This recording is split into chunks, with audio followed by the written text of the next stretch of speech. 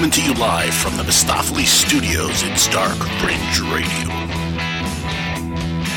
And welcome to Dark Fringe Radio, your number one spot for the conspiratorial, paranormal, macabre, strange, and unusual. And thank you for joining us on another episode of Dark Fringe Radio. And thanks so much, guys. And of course, I can't do this by myself. I have to have my co-host with me. Of course, Jay Galosi. Jay, what's up, brother? How you doing? Hola, como esta, motherfucker? Awesome, brother. Doing really good, man. Getting ready for this hurricane? You ready for this hurricane? Yeah. I'm super ready. I mean, next thing you know, it's going to be Sharknado. Yeah, right? That's the next thing. Ian Ziering here to save our asses. Yeah, 2020 has been one of those years where it's like the weirdest shit ever, bro. We're going to talk about some of that stuff tonight, too, during our segment of As the World Burns. But, yeah, a lot of crazy shit happening, man. Just weird shit this year. Just weird. Like, the weirdest shit ever. Like never before. Like, this is the weirdest shit ever. But weird. Yeah, it's crazy. Weird shit. Yep. Anyways, so thanks again, everyone, for joining us on another episode of Dark Fringe Radio. Of course, I'm your host, Will Martinez, with Jay Galosi. And tonight we're going to have an interview with a interesting lady. Her name is Nina Tarabile, and she's actually one of the stories that was featured on a show that on My Paranormal Nightmare, which is shown on the Travel Channel. And I was able to actually sit down and have a conversation with this lady, and she gave us a very harrowing account of a situation that she went through as a teenager with her cousin living in Connecticut. So a very interesting story, nonetheless. And of course, it revolves around the paranormal, and we'll get into that interview here in a little bit. But first, want to let everybody know about how you can listen to the podcast. Of course, you can go directly at our website, which is darkfringeradio.wordpress.com. Right there, you can go ahead and click any of the links that are available there for you to listen.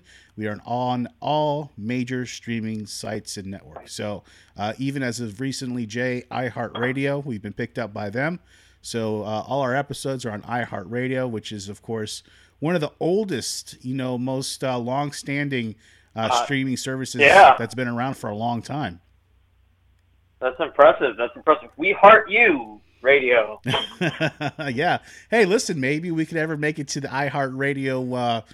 They have almost like a Golden Globes. Yeah, like a Golden Globes thing that they do like every year, where they, bring up new podcasts and feature new podcasts and talk about who are the best ones in each genre and stuff like that. So it's a pretty impressive stuff that they have going on over there at iHeartRadio. So again, thanks to them to pick up Dark Fringe Radio on their streaming service. So we thank you again, iHeartRadio. So nonetheless, you can follow us on all our social media, which is on Facebook, Instagram, and of course Twitter at Dark Fringe Radio. Very simply done there. So you just go ahead and like and follow and share all our stuff. We're always putting stuff on there on a daily basis. So I try not to let too many days. Yeah, there's a lot of stuff on there, no? Yeah, all the time. Yeah. All the time. There's always something new coming up. It is consistent and sometimes overwhelming. Sometimes it can be overwhelming, yeah. But you know what? One thing that I do, Jay, and I'm going to give a little bit inside baseball talk here when it comes to, the podcast and when I, post things. There's certain things that come out, certain stories that come out that are just like crazy, like fantastic, right? Like, we've had this discussion before. You have certain things that happen, but you don't get the full story until maybe a couple days later, right? Yeah. So what happens is that, of course, social media is a very knee-jerk reaction platform. So when something comes out, if you guys haven't noticed, by the way, but yeah, social media is a very knee-jerk reaction platform. So as soon as somebody sees something, they may see only 10 seconds of film or hear a story that has no mainstream backing, which I'm not saying that all mainstream news is correct either. But when it's not even verified, there's not even a local news source that's when you have to kind of look at the story and wait. And that's what we try to do here at Dark Fringe Radio. We don't try to, as soon as we see a story, we may not be the first person to report on the story. And there's a reason why. Because at first, I may think from the surface, it looks like bullshit. So that's right, because we're lazy. Wait, no. No, actually, I see a lot of this shit before it even comes out. This whole thing, with Ghislaine Maxwell, we're going to be talking about that as the world burns. But, I heard about that when they were going to pick her up about a week ahead before even the mainstream media was going to report it on it. So, but of course, that's when I hear things through other outlets and I can't verify. And I'm like, okay, I would have to wait. And then as soon as the fucking mainstream media says, okay, yeah, we got her. You know what I mean? Then it's like, okay, yeah, I see. It was right. So again, that's the kind of mentality that we have on our social media platform. Whether it's right or wrong, I don't know. I think it's probably the most responsible way to do it, in my opinion. I think it's definitely the most responsible. There was a time for immediate reaction when communication lines were slower, and you didn't have a choice but to get the full story before you could react. Correct. Back before really the internet. Yeah, you're totally right. But now communication, information, data can be absorbed in mass amounts to your physical ability to absorb. Right. So you almost get too much information too fast. Your brain covers the spots that you don't have answers for. You formulate your opinion, and then you go off that, and people, they get so extra. Yeah. Damn. Oh, yeah, they get extra. Extra. And the internet is savage. It's savage, bro. I mean, there's no morality when it comes to the internet. I had this discussion today with another person about that. And, that's just the way the internet and social media works. So I try to go under the mentality of, hey, listen, I'll wait a couple days before I even talk about a story because I want to find out if that's really what the real story is. You know what I'm saying? I let things kind of breathe before I start posting on a story. So whether, again, that may or may not be the right thing, that's for you guys to decide, but I think this is the most responsible way to do it. But anyways, enough about that. Let's get into As the World Burns, Jay. And a lot of stuff to talk about this week, Jay. There's a lot of things going on in the news. First thing I want to bring up is Ghislaine Maxwell. And, of course, Ghislaine Maxwell was the Madame... Bad bitch. Well, she was the right-hand lady of Mr. Jeffrey Epstein.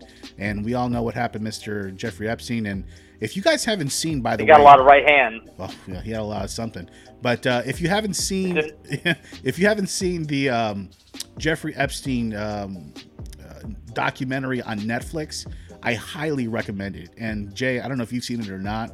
Super disturbing. I have. It's pretty good. Yeah, super disturbing. So, but it's a great watch because it really gets inside to the story of what really happened. But besides that, his right hand lady, Miss Ghislaine Maxwell, was picked up by the FBI, and this week she was trying to block some unsealed or some court records that became unsealed unbeknownst to her because she was unsuccessful in her attempt to keep them sealed.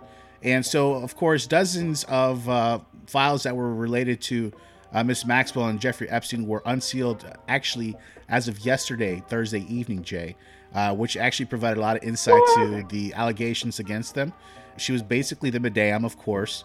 And there was a lot of high-profile individuals, Jay, that were profiled in this here, including Bill Clinton, Alan Dershowitz, several other people whose names can... Yeah, I saw the Bill Clinton thing. That was creepy as fuck. I saw pictures of him on that train, and I was like, ah. Yeah, and it also included flight logs that were recorded from Jeffrey Epstein's island, and police reports on multiple occasions where Epstein maintained residences. So they basically had a full rundown of who came in and out of there, whoever had a toss up with the law in and around that area. And of course, Bill Clinton was, of course, pinned to be one of those people in that, in that ring.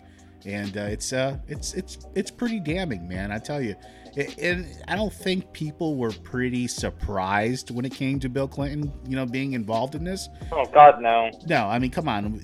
We already knew the type of proclivities that he had when he did what he did with what's her name? Yeah, what's her name? I can't remember her name. What was her name? Her name was. I know it. Yeah. I know it when I'm not currently walking on the moon. On the moon. Oh, it'll come back to me. You know what? It'll come back to me just like in a flash. That's how it comes back to me. But yeah, but everybody knows what we're talking about here. And, everybody I don't think was surprised, Jay, that Bill Clinton was pretty much profiled in this whole thing. Let's be real. Anybody who's getting married to Hillary Rodham Clinton, they're perverse. Period. Yeah. Yeah. Agreed. I mean, again, that's, we have more and more evidence that this was happening in this island. That there was a lot of emails that were like back and forth for decades. And again, Alan Dershowitz is a very high profile politician, has gone, he's gone to multiple links to try to defend himself and say, that the document release would exonerate him, which actually did the opposite. It actually implicated him more. So again, we don't know. We know now that a lot of shit happened there. The sign of a pathological liar, the one that will lie even once the lies well out in the open. Yeah. Just deny, baby. That's it. That's exactly what they do, man. But yeah, interesting stuff what's happening here. So let's take a bet here, Jay, me and you. Do you think she's going to live to actually stand trial? No, God, no. You don't think so? No. No? No, God, no. No. You know what? No, she's... Oddly enough, I have a feeling she's also going to hang herself while in prison, while on suicide watch. Yeah, that's interesting. You know what? I actually had a theory that somebody on, I think it was a 4chan Reddit site or something like that suggested it, but I thought it had a lot of pretty good validity to it. And they said that she would, this is how they're going to kill her, that she would automatically, like, from nowhere, catch COVID-19 and then pass away from COVID-19. I mean, what are you going to say from that, right? Yeah. That's an easy way to do it. That's some scary shit, bro. Right? Like, that's some scary shit. It is scary because you understand that the reach and the influence that these people have, it's very scary to understand or even try to wrap your head around that. You know what I'm saying? Yeah. Yeah, it's like fucking Hydra. I mean... They're everywhere. So deep. Well, listen. So crazy deep. Yeah, it's a great story. I suggest you guys keep a close eye on the Ghislaine Maxwell case here. It's a very high-profile case. It's not being very well covered on the mainstream media because of all the other shit that's happening, and they're making it more of a big deal than this, which to me, this should be fucking front-page news when you're talking about sex trafficking and pedophilia and all this other stuff that these people are actually partaking in. But nonetheless, that's how it is. But let's move on to our next subject here, Jay, for As the World Burns. And this is crazy, Jay, but I don't know. Have you seen this stuff that's happening around the United States? There's these seeds that are being sent to people just by random to just all throughout the United States coming from China. Have you heard about this? Are we sure it's random? I don't know. You would think the first person they would try to hit is me. I'm the conspiracy theorist. I haven't got no seeds in my goddamn mailbox. No. You don't matter. That's true. No, listen. So I think, now I could be wrong, but I'm pretty sure actually a friend of ours from middle school posted on Facebook that she know. Wow. And I'm not saying that people are trying to take down the white man. Because that thought alone scares the shit out of me. Because I'm white, y'all. Yeah. I'm white. Don't let this deep baritone voice fool you. I'm white. So, as I was saying, she's nice, white, suburban, mom, 2 kids, picket fence, that whole kind of thing. So, hi, Middle America. Meet COVID 2.0. Yeah, right. That's a good theory. That's a good theory, Jay. I like that. That's possible. I mean, dead white people. Well, let's we don't want any dead people, but nonetheless, I mean, these reports that these seeds are arriving in small packages with no indication of why they were sent or what type of seeds they actually are. And they've been showing up in mailboxes in Washington, Utah, Virginia, and a few other states. And the only clue to their origins is that there's Chinese writing on the outside, Jay. And so the officials have since warned people not to open the packets in case they're dangerous. You don't know what the fuck you are opening. Again, Jay has a very good idea that, hey, it could be COVID 2.0, just, being now distributed from the inside out. Today, they received reports of people receiving... Could be some weird Chinese demon.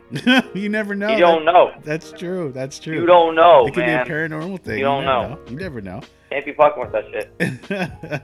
But today, they received reports, even in Washington State, of people receiving seeds from the mail from China that they didn't order. The seeds are sent in packages, usually stating that the contents are jewelry.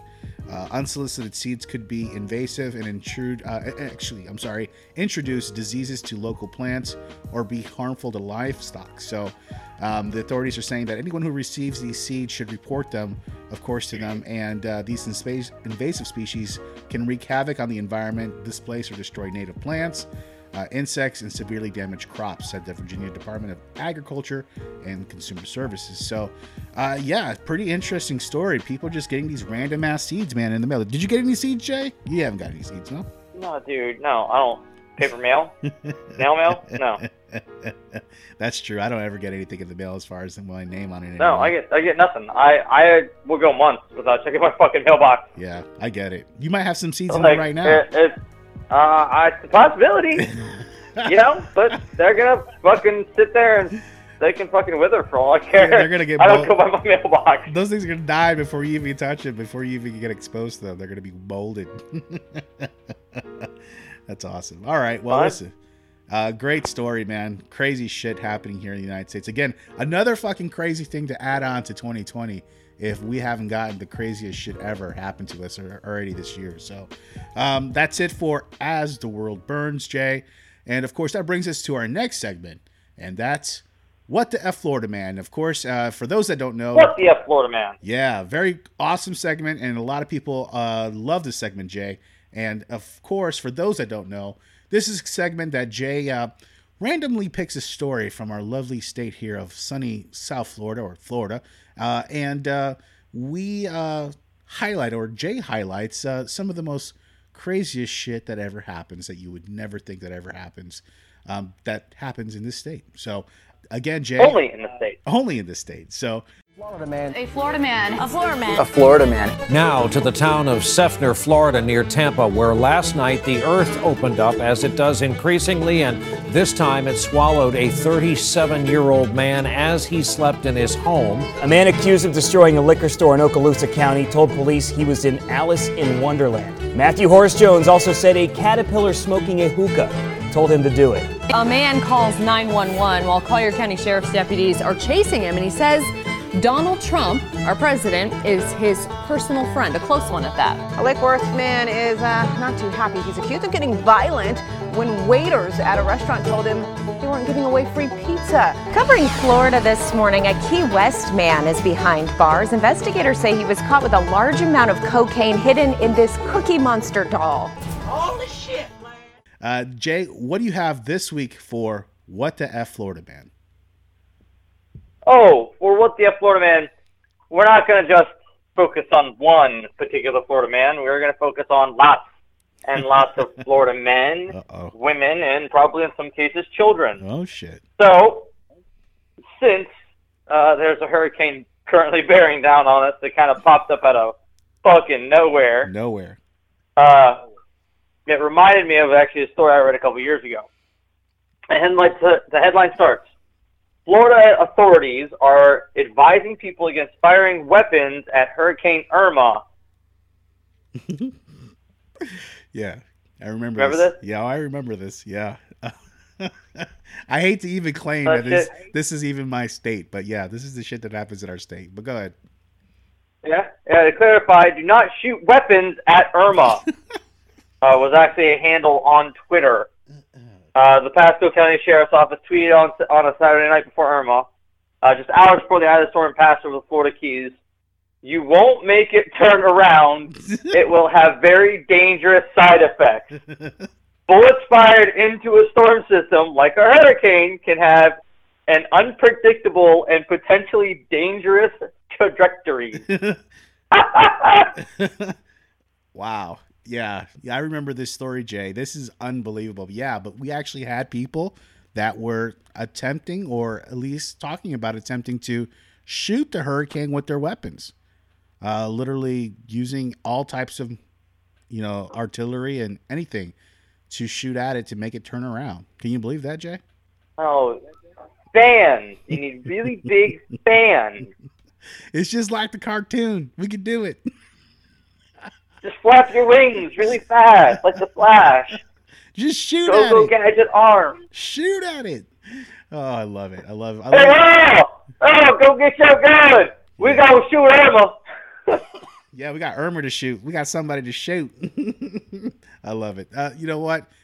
This crazy state, man. It's Irma. It's Irma. Yeah. Listen, this crazy state. I love the fucking people in this state. It's the most craziest shit ever. Craziest shit ever. Again, never know. No, you're right. Who the fuck shoots into a hurricane? And what the hell are you doing outside when the hurricane's coming? First off, like, why? You know what I mean? That's like the worst place you want to be, is exposed outside when something can come fly and fucking cut off your head. You know what I mean? That's the worst place you want to be anyways. But yeah. Bro, what can you do? We're fucking Floridians. We're not right in the head. Yeah, that's true. That's true. Like, we live in a constant state of both chill and hyper angst. Yeah. It's like you're one or the other or both simultaneously. Right. It's like people. Everybody lives in California, really laid back, really super chill. Everybody lives in New York, really anxious, really angry. It's go. And somehow Florida gets this weird fucking mix of both. Because there's fucking transplants from New York that end up over here. That's why. Oh, yeah, I'm sorry. My anger just came out there. Sorry, a little Tourette's. That just popped up. Sorry. Being a native here, it's just, Sensitive subject. Yeah. Sensitive subject. Yeah. Well, anyways. Heads up, everybody. William does not like when New Yorkers come down to Florida and fuck shit up. Well, listen, they come down here and they fucking just bitch about how Florida is not as good as New York, and then you're over here in fucking Florida.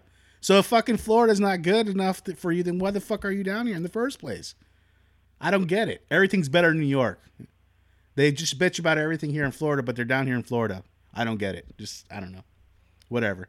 But anyways, that's what your F Florida man for this week on Dark Fringe Radio. Hope you guys enjoyed that. Hey, y'all. We just got a little peek into Will's psyche. Yeah, a little bit. A tiny window. That was a little... when you open up the little corner of the window and you see somebody fighting outside, you just want to see what's going on? That's what you just saw. Yeah, that's what that was.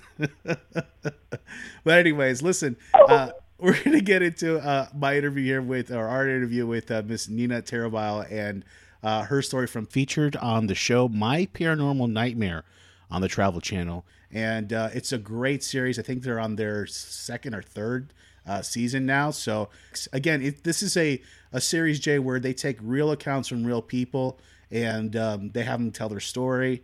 And it's really, really, it has a certain type of energy to it because you can really see the angst that these actually people were, had and went through and the feelings because they're retelling the story. So we're going to get into our interview here with Miss Nina Tarabile from My Paranormal Nightmare.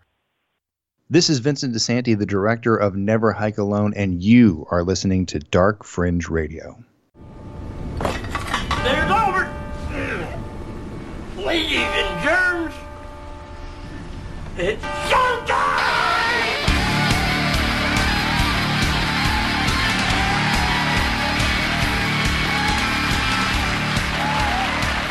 Good evening, Dark Fringe Radio listeners. Tonight, our guest was featured on the show My Paranormal Nightmare on the Travel Channel, and she describes a nightmarish tale on a summer that she experienced as a teenager when she dabbled into the occult. This was a horrific account of a rather innocent person in a downward spiral into the supernatural and the paranormal. Please welcome to Dark Fringe Radio, Mrs. Nina Tarabile. Hello, Nina. Thank you for coming on Dark Fringe Radio.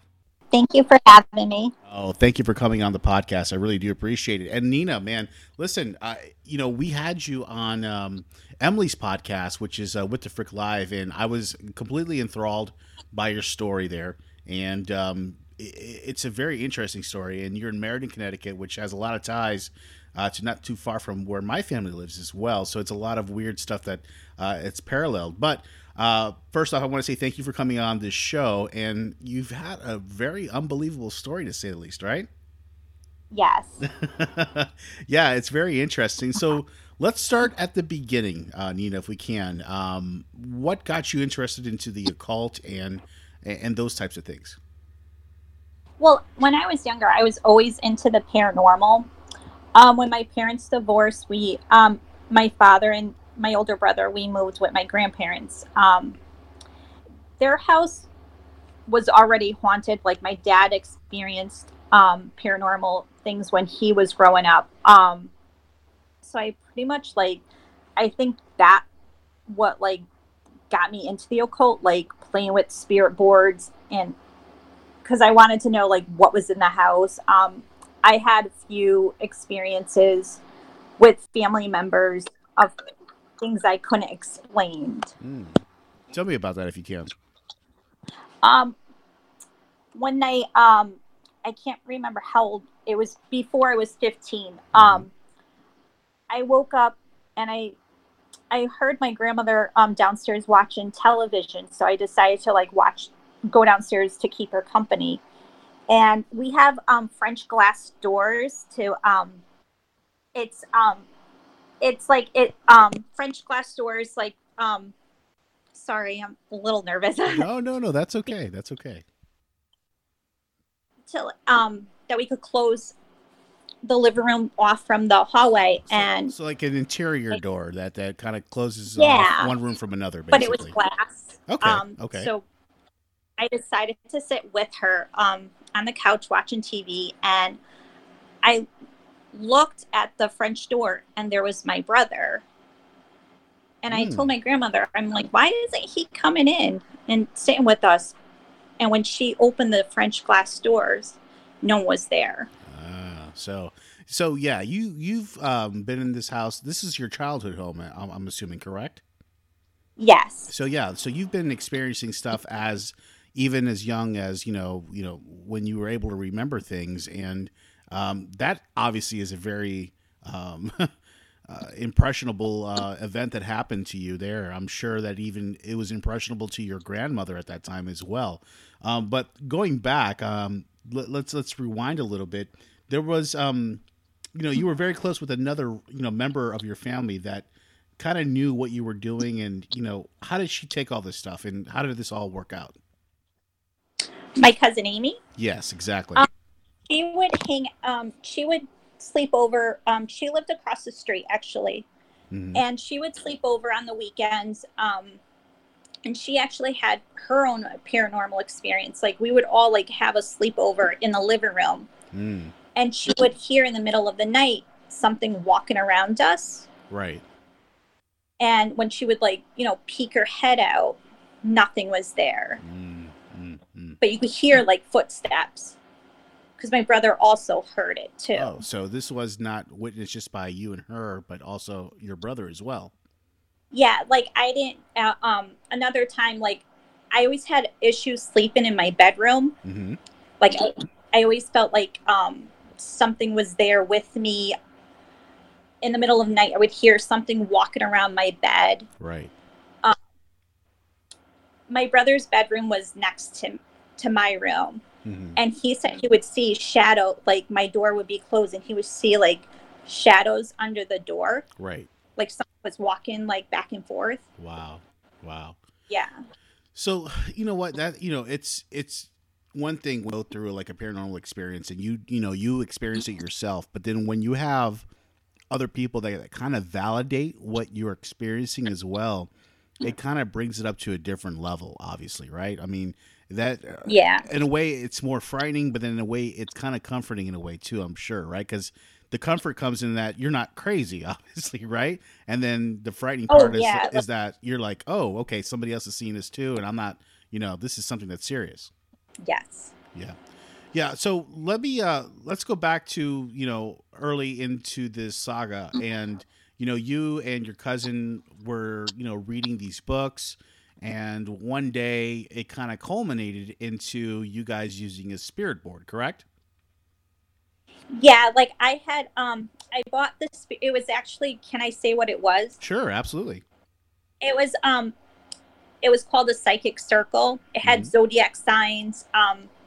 It was a really cool board. That's why I bought it. Right. And I also like had a conjuring book that I also bought at a bookstore, and it just had like summoning spells for like old to like for like spirits or like old gods. And that combination, it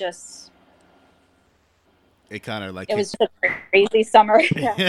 Yeah, no, I could only imagine. How old were you at that time? I was 15. Yeah, it's so interesting. People that I talk to that have like these very significant paranormal experiences, they all seem to all have these really like huge experiences during those times. Usually that age, it's usually between the ages of 12 and 16, and we usually find that a lot when I talk to a lot of these people that have had these experiences. So that's interesting that you say that. And another thing I wanted to ask you was, so after using the spirit board, I know things really didn't happen right after that, but what was it that you did after that kind of like made things kind of turn for the worse? Well, we would play with the board. Nothing happened. And I was into like, I practiced, like, I wanted to see if like the spells would work in the book that I got. And nothing like showed up right away until like a week or so. I started waking up at the same time with something growling in my ear. Because at first I did have like experiences before, but it would be like once in a great while I would have wouldn't be able to move, and then it would just last for a couple of seconds, and then like I was able to like move and get up. Right. But this time it was every day at the same time with something growling in my ear. That never happened before. Yeah, that's probably what like got you to a point where like, okay, this is something different now that I'm dealing with now. And I know that you were hearing these, sounds and everything, but explain to my listeners what did you see? And I think this is probably the most, terrifying part, of this whole saga. But explain to them what you saw.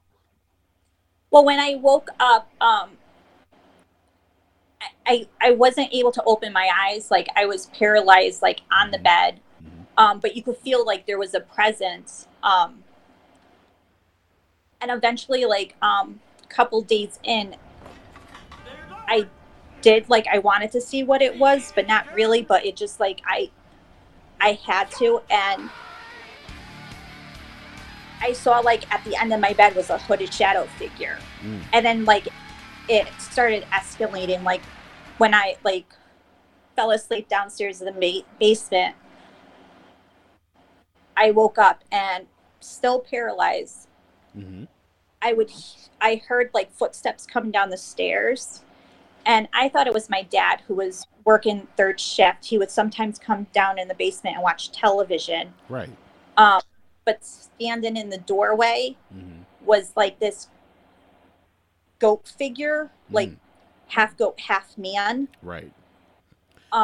Just standing there, and it disappeared, and it kept on like reappearing until it got like an arm length towards me and told me to go upstairs. So that must have been frightening for you as a child, or as an adolescent, going through this and experiencing these things. I watched the episode that you sent over to me, and just to get a little bit more reference to the story besides what we spoke about on the other podcast with Emily. But I one thing that I kind of I realized was that your grandmother was a very religious person, correct? And she also lived in the house, right? She's very religious. She had like holy water in her pocketbook. Like she would go to church. Like she was very like religious. Right. So that's why I didn't tell her, because I knew, like, first they warned me about using like boards, and if she even knew I had one, she'd like, freak out, I would right? have big trouble. Like, yeah. I mean, living in a Hispanic household, I mean, that's like it's different than I would like, I have, friends that are, Caucasian, and they live a little bit of a different life, versus Hispanic culture, because we're a little bit more open to the paranormal and the spiritual side of things, and we are, we recognize when things are something that could be of danger, and we know, and we kind of warn. So that's one thing that I was very interested in, because as things progressed and things got worse, did you ever consider like maybe asking your grandmother for help? I did, but that experience that we saw my brother in the hallway, she told me not to tell my grandfather. I think like they knew stuff was going on in the house, like not what I experienced when I was 15, but they knew things were going on in the house. Right. Yeah, that makes sense. They still have to live there. Oh, so so they're still in that house currently? My grandmother and my uncle and aunt still lives in the house. Yeah. Amazing.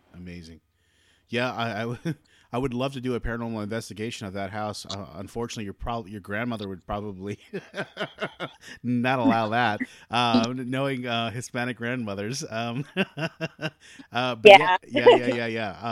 That's such a fascinating story. I mean, it's just I understand the dynamic you were presented with, because you have people in your family that at the same time understand that, or that could understand what you're going through, but at the same time you can't go to them because you don't want them to be disappointed, or whatever the case may be, or be afraid of what they're going to say.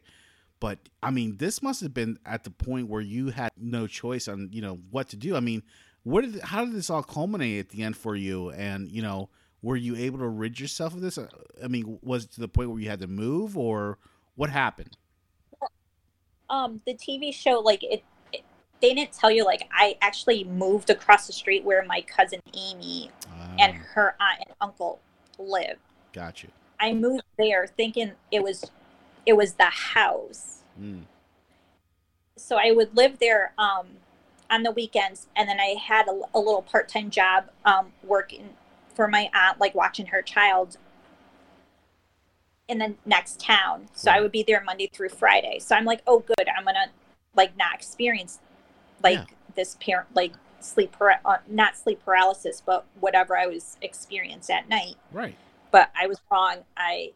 It followed me to both my aunt's house. The one that I actually had to like watch her like child, I was sleeping the first night. I was sleeping in the spare bedroom, and above me was a light that you had to like touch to turn on. Well, it was going on and off like very fast.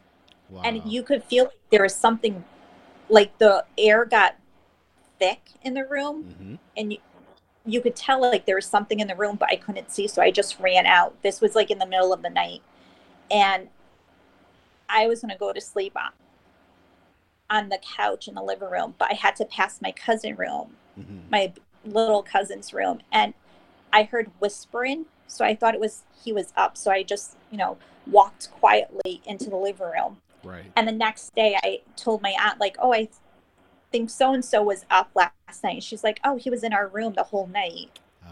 So no one was in his room. Yeah, that's very harrowing. I mean, I just growing up as a child, it's hard enough, and then having this added layer of just craziness. I mean, it just must have been very taxing and tiring for you. I commend you for being able to even talk about this experience and putting it out there. It's just a lot of people don't understand that there's a level of anxiety that comes with this. I mean, do you still deal with that today from all this stuff that's happened, when you were, growing up? Well, yeah, because the last time, when I was 15, when I got rid of the board, that night that I got rid of the board and the book, I woke up with something screaming at me that it was going to come back. And I couldn't move. And I just had to listen to it, tell me it's going to come back one day. Right. So that's always in the back of my mind. And now that I have 2 young children, it kind of scares me. Yeah. And then sometimes when I wake up at that certain time too, I look around the room why did I wake up at this time? I think it will always be in the back of my mind. Yeah. Yeah, I could understand that. I mean, listen, you went through a very significant paranormal event and series of events, not only just one event, but series of events. Let's talk about that night that you got rid of the board and the book. I mean, one thing that in the documentary that they spoke about was that you had a couple books. You had one book that was kind of like an invocation type of book, and then you also had another one that was kind of like a protective type of book.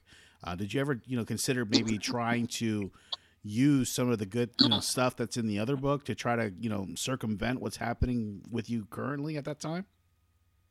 I would read a lot of books to see what was going on. At the time we didn't have computers.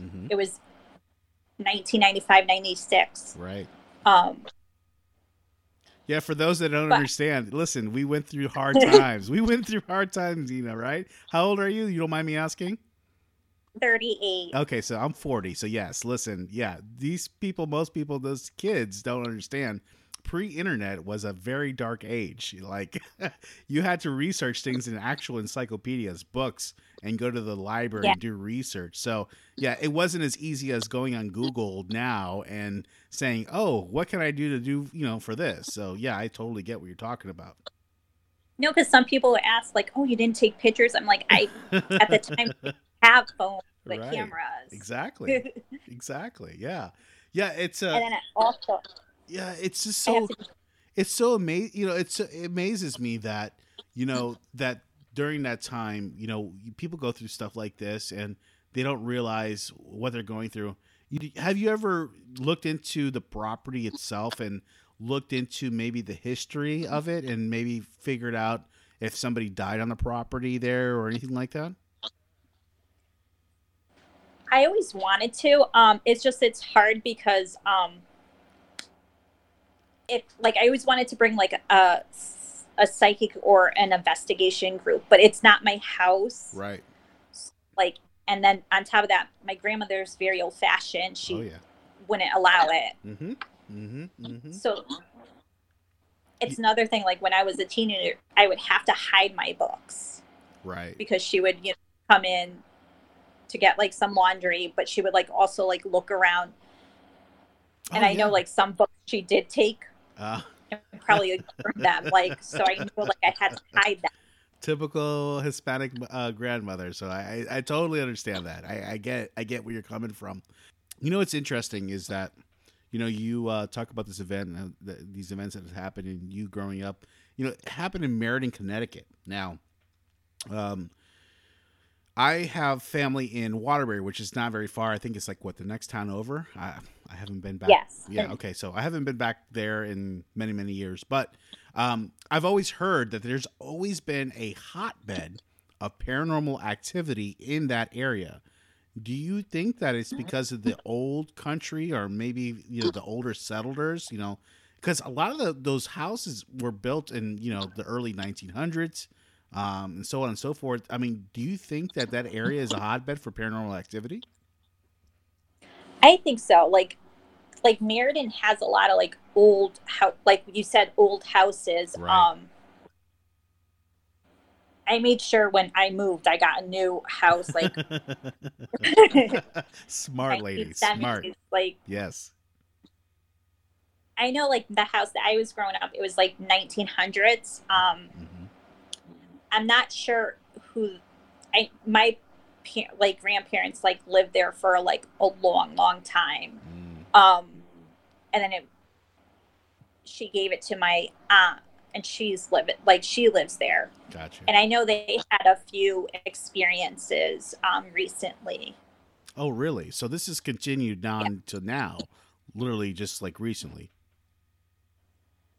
Not at like what I went through when I was 15, right. But my uncle, who is a skeptic, right, was sleeping upstairs in his room, and a woman called his name, and it was very clear.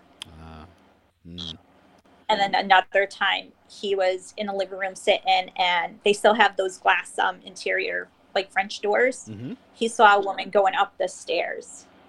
Wow! And he thought it was calling her, but she was outside with the dog. So this has continued on, obviously, and it seems to me that your grandmother is not letting on more than what she actually knows, obviously.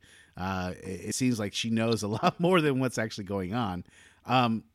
Have you ever tried to have like a heart-to-heart with her now that you're an adult and, obviously your mother, you have children, you have a significant other, you've gone on with your life and so on and so forth.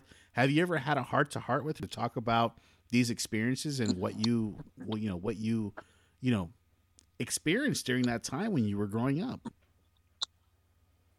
I actually asked my aunt, who lives there, if my grandmother watched the show, and she's like, no, like my grandmother doesn't like anything paranormal, especially anything with demonic. Yeah, I get it. Like she's always going, like, goes to church. Like she doesn't want to know nothing about that, especially now that, like, she moved from Puerto Rico to here and is in the house that this happened. I don't think she would want to talk about it. Yeah, I get it. It's definitely a generational thing, and I've run into that same type of scenario with people that are older than me and are a generation or two behind me. I've both of my parents are Puerto Rican as well. And, growing up in a Hispanic household as that, it's, things are a little bit, strange. It's not the typical thing. There's a little bit more spiritualism that's involved in what you're dealing with on a normal basis than what you would think. But at the same time, obviously these things are happening. She's, I'm sure she's experienced something, in that house. Let me ask you this. Would you ever consider like maybe moving back into that house, or is that something that's just like completely off limits? Off limits. No, I would not. Yeah. Even if like she gave it to me for free, no. Yeah. I just have too much like bad memories. It was just that experience, like it really affected me. I still like visiting my my aunt and uncle and seeing my grandmother, but it's like I still like I look at that French door when I go upstairs to use the bathroom. Like it's like I'm on edge because I'm like nervous. Like I don't want to see something. Yeah. Like it must be nerve-wracking for you. Yeah, I mean, just going back to that house to visit your grandmother. You know what I mean? Just like you're saying, must be like super nerve-wracking for you. I'm sure you probably have to mentally prepare yourself for something like that, right? I'm sorry, you broke up. No, I'm saying that, like, for instance, when you go back to visit your grandmother at that house or your aunt, let's just say, for instance, I'm sure you probably have to mentally prepare yourself before going in there, right? Yeah, like, I don't think I'm ever going to be like, I don't know how to explain it, like used to it. Like you have to like, yeah, right. Like it's that whole summer was just very horrifying. It's like it brought like if I go there, it's like I would get like memories of like things that happen. Yeah, I can understand that. And it's another thing too, Nina, like you've exposed yourself, to this other side, obviously the paranormal. Do you think that you've maybe opened yourself up to any type of like abilities as well, like maybe psychic abilities or maybe empathic abilities as well? I'm not sure. Like, I did go to like see, like, I still like, I'm into like the paranormal, and I would go to psychic fairs, and they did say like I do have the sixth sense, but I wouldn't, I don't want it. You don't want it. No. Yeah. No, I get it. Like, I'm a mom of 2 kids. I don't have time for that, and I just don't. Something negative, I don't even want to, like. I feel like my grandma, like, I don't even want to know. Like, I had my experience with negativity, like. Yeah, I totally get it. You were jaded. From the get-go. Poor thing, you know. Unfortunately, you were. I mean, you went through a very horrifying event, you know, as a teenager or adolescent becoming a teenager. I mean, and it still follows you to this day, which is, you know, it's you know, it's a part of this whole experience. It creates that anxiety, and I understand that. So, one thing I wanted to ask you, Nina, so, you know, you've had all this stuff that's happened in this house. What was the catalyst of this all stopping? Was it you moving out of the house? What happened? What was the catalyst? Well, when I got rid of like the board and the book, that night, like I told you, like something came, and then afterwards nothing happened. Gotcha.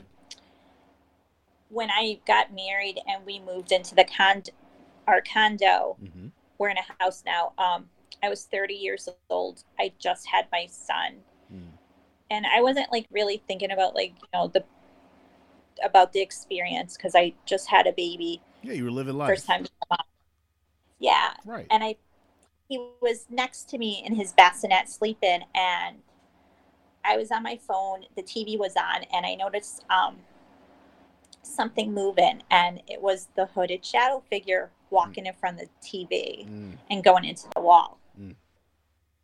So that was like my last time seeing it. So I think it was kind of telling me like, hey, I'm still around. Right. Or either that, or I'm not going to be around anymore. One of the two, right? It's got to be either one or the other, right? I kind of think it was saying, because it did say it was going to come back, like, hey, I'm still around. Gotcha. Like, I know it was 15 years, but I'm still here. Like, I'm not going to forget. Like, yeah. You know, that's a hard part to deal with when it comes to this whole thing. You know, people, you know, when you talk about the paranormal and in the mainstream, people kind of like poke light of it and don't really give it enough respect that it really deserves. I think. I mean, that's just my personal opinion, because they don't really understand what it is that they're dealing with too at that point. You know, what can you probably tell other people that are maybe adolescents? Maybe, you know, I'm sure maybe there's probably 15-year-olds that listen to this podcast, you know, somebody who may be interested in this. I mean, what do you tell that person, you know, knowing what you know, what do you tell that person, you know, now? What would your advice be to that individual? I would tell them, like, to educate yourself before using or even going into like paranormal like investigations. Like, educate yourself. Like when I was growing up, it like you said, like there was no computers. It wasn't like how kids have it nowadays. Like, you really got it. Like, I wish I educated myself more, instead of like just skimming through the occult book, like actually like reading through it. Right. Yeah. Yeah, I think that getting the proper understanding of what you're doing is the key, obviously. You know what I mean? I mean, because you could really get yourself, you know, involved in something that you have no idea, especially when you're dealing with spirit boards and things like that, you know, opening up doors and portals that you have no idea how to close. And you leaving that open can be, you know, a very, you know, big issue, you know, down the road, obviously, because anything can come in through that. And most people don't understand that. You know, that's something that's not talked about when you hear these stories. You know, like how to stop this or how to close it. You know, it's always the sensational part. It's always what happened. You know what I mean, or what transpired during that time. But nobody really talks about how to close it, how to stop it. And that's a big part of this whole, you know, exercise. Obviously, Nina, you still say that you're involved or you're at least interested into the occult and the paranormal. I mean, do you do any kind of paranormal investigations? Do you do any kind of writing? What do you do currently now? Well, I'm like collecting more stories to write a third book. Please tell me about your first couple of books, please. Let our listeners know. The first book, Paranormal Activity in the Silver City, is my account, what happened the summer of '96. Mm-hmm. The second book are Real Ghost Stories. It's a collection of people's stories from Meriden, Wallingford, and Waterbury. And yeah, like in Connecticut. Yeah. Of their experiences dealing with the paranormal. And then the third is going to be like another collection of ghost stories. People's encounters. Yeah. It's so crazy because, my mother currently, she's a very high, like I would say akin to what your grandmother's like as far as religious.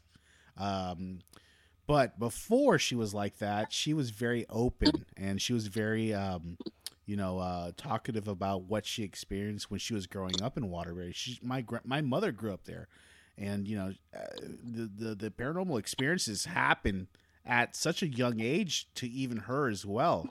I just that area to me is like such a hotbed of just like stuff that's going on there. I don't know if it has to do with the colonization of America, that the old, Puritans started from there when they landed here from the UK.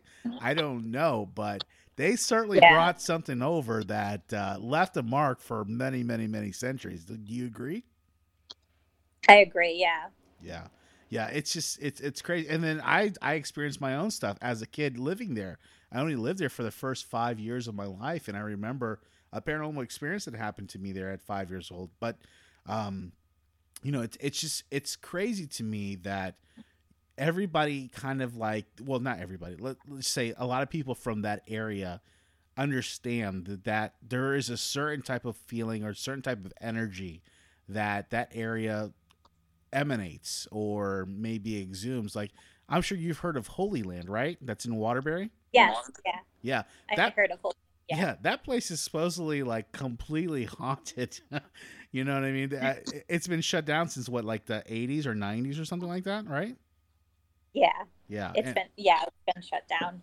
Yeah, and it's crazy because I remember as a kid, like 4 or 5 years old, seeing that big cross sitting on that hill, because we could see it from the window from my house, literally. That's how close we were in Waterbury.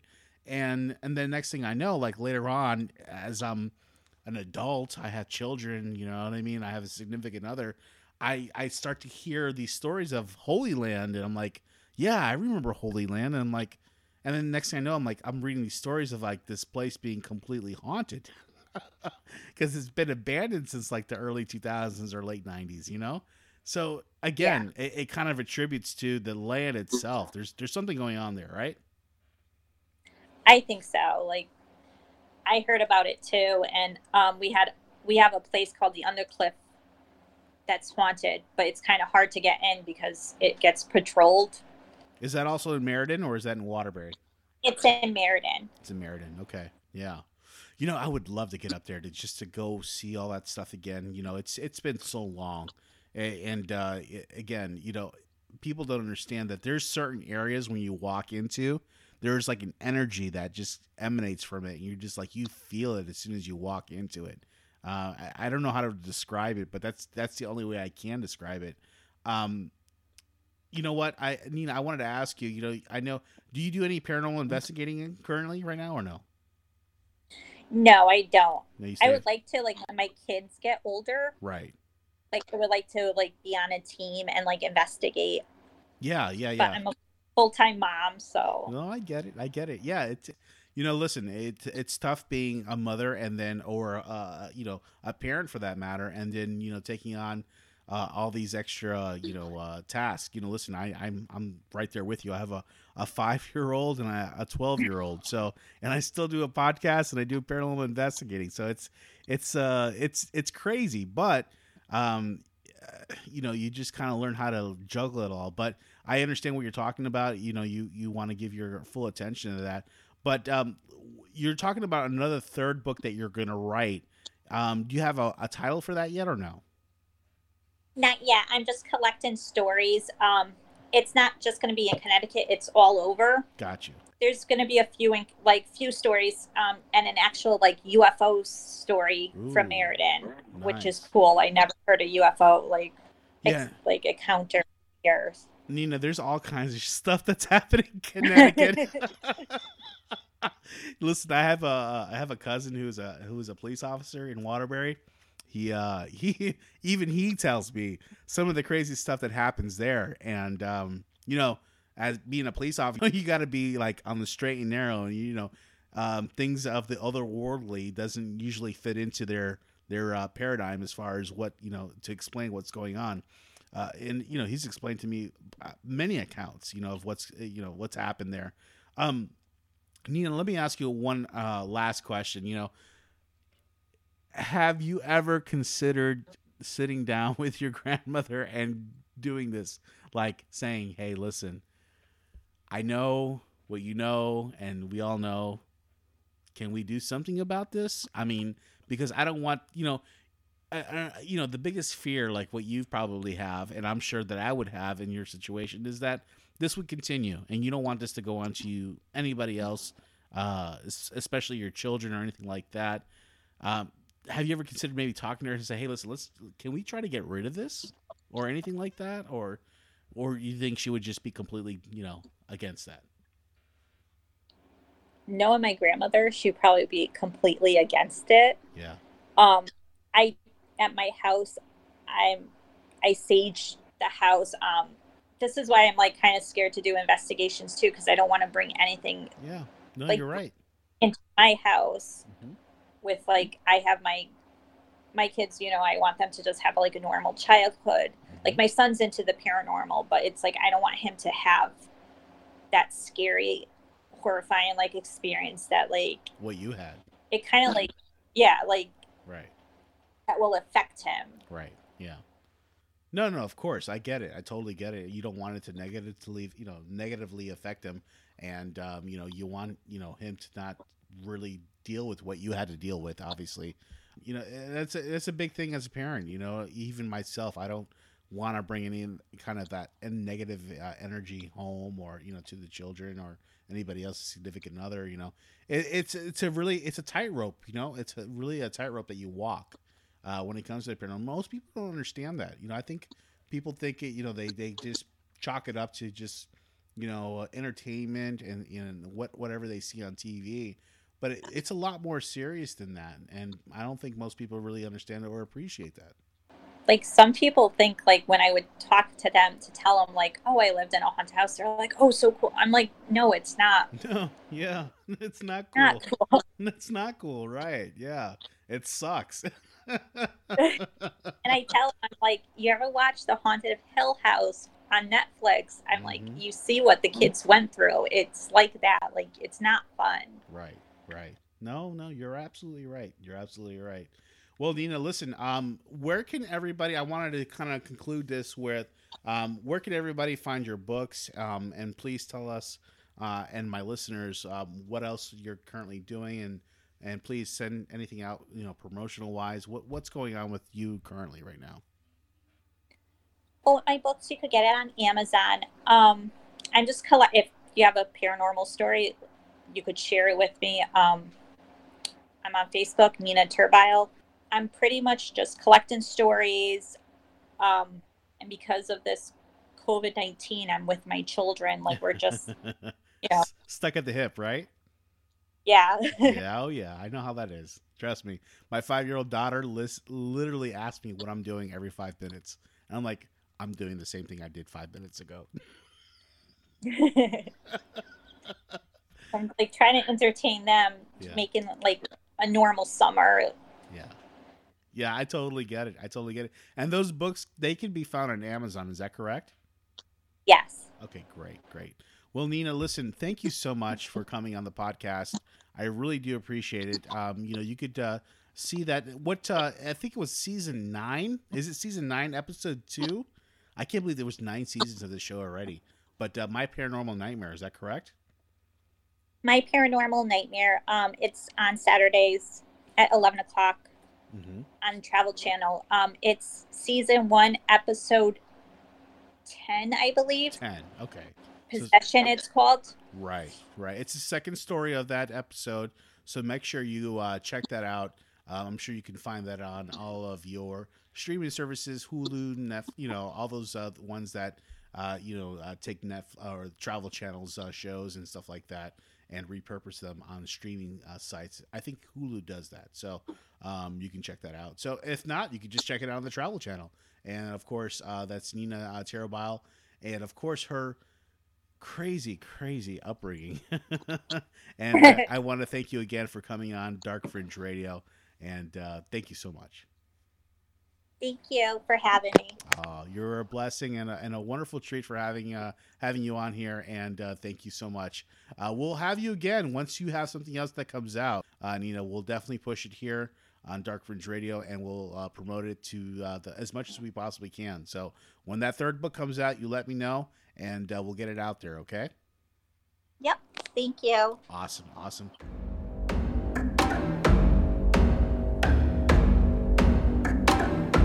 All right, guys, I hope you enjoyed that interview with Miss Nina Tarabal, of course, on My Paranormal Nightmare on the Travel Channel. Great series, great show, and I really appreciate Nina coming on the show and talking about her experience, and what a horrifying tale, and I'm glad that she's been able to, get through all that and have a somewhat normality in her life, and not be afraid of the things that are unknown. So, but nonetheless, I again thank you for listening onto that interview. And of course, before we say goodbye this week, Jay, we have a little segment called What to Watch before we say and bid everyone adieu. And of course, this segment is a little segment that Jay does, that he gives his recommendation as to what to watch, something he's seen on TV, movies, anything at all. Jay, what do you recommend for this week for what to watch? Well, I have 2 things I'm going to recommend. One, I haven't watched yet. I've just seen the previews, and it looks kind of really badass, and it harkens back to my nerd days. The other one is one I just started watching, actually earlier this evening. So the one I have been watching most of the night is a miniseries on Netflix called Fear City. And Fear City focuses on New York and the government versus the mafia. Ooh, pretty cool. And in the first episode, you see how the police, the FBI, are outmanned, outmatched, outmuscled, and outsmarted by the mafia. Mm-hmm. And they had no answer for it until one college professor, a law professor, Cornell, invited some FBI agents, and they wrote and came up with the RICO bill, allowing people to be prosecuted in groups. That's right. So someone kills someone, but they were ordered to kill someone by someone else. That someone else also gets in trouble for the murdering of said person, and it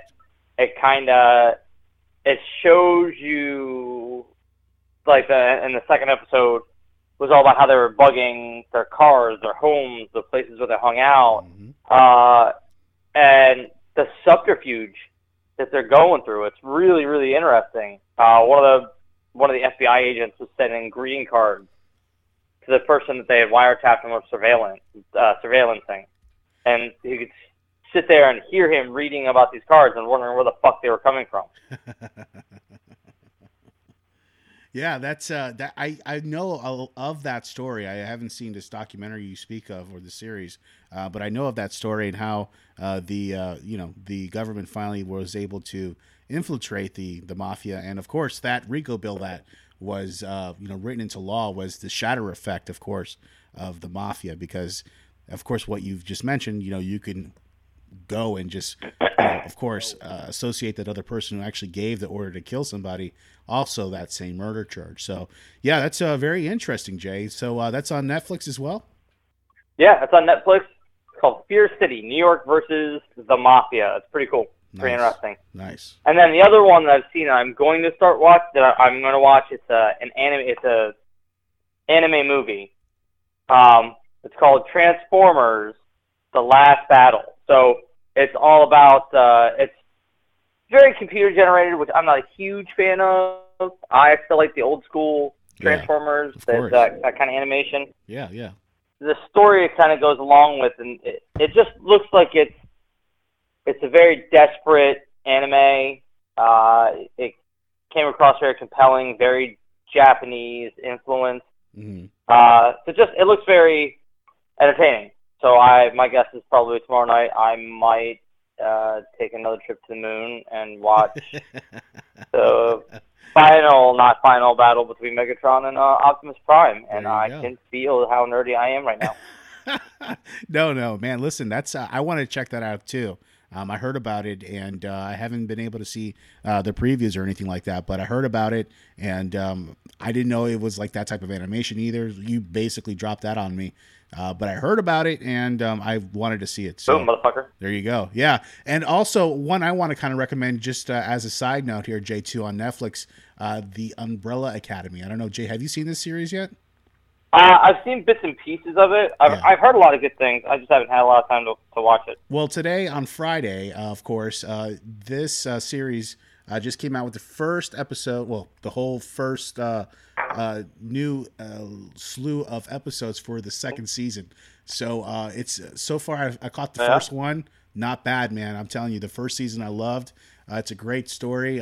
Again, if you guys are into like a different type of superhero movie, this is it. Definitely check out Umbrella Academy.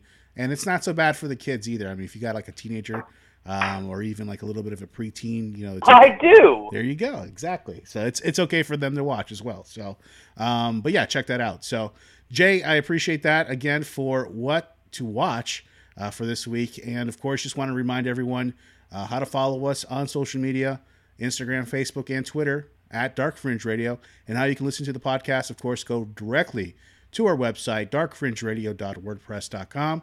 And you can click any of the links there for the streaming services that are available, which is all the major streaming services that are popular out there. iHeartRadio, Stitcher, iTunes, Google Play. Spotify. Yeah, Spotify, exactly. So we're all over the map. You guys can check us out on many different fronts.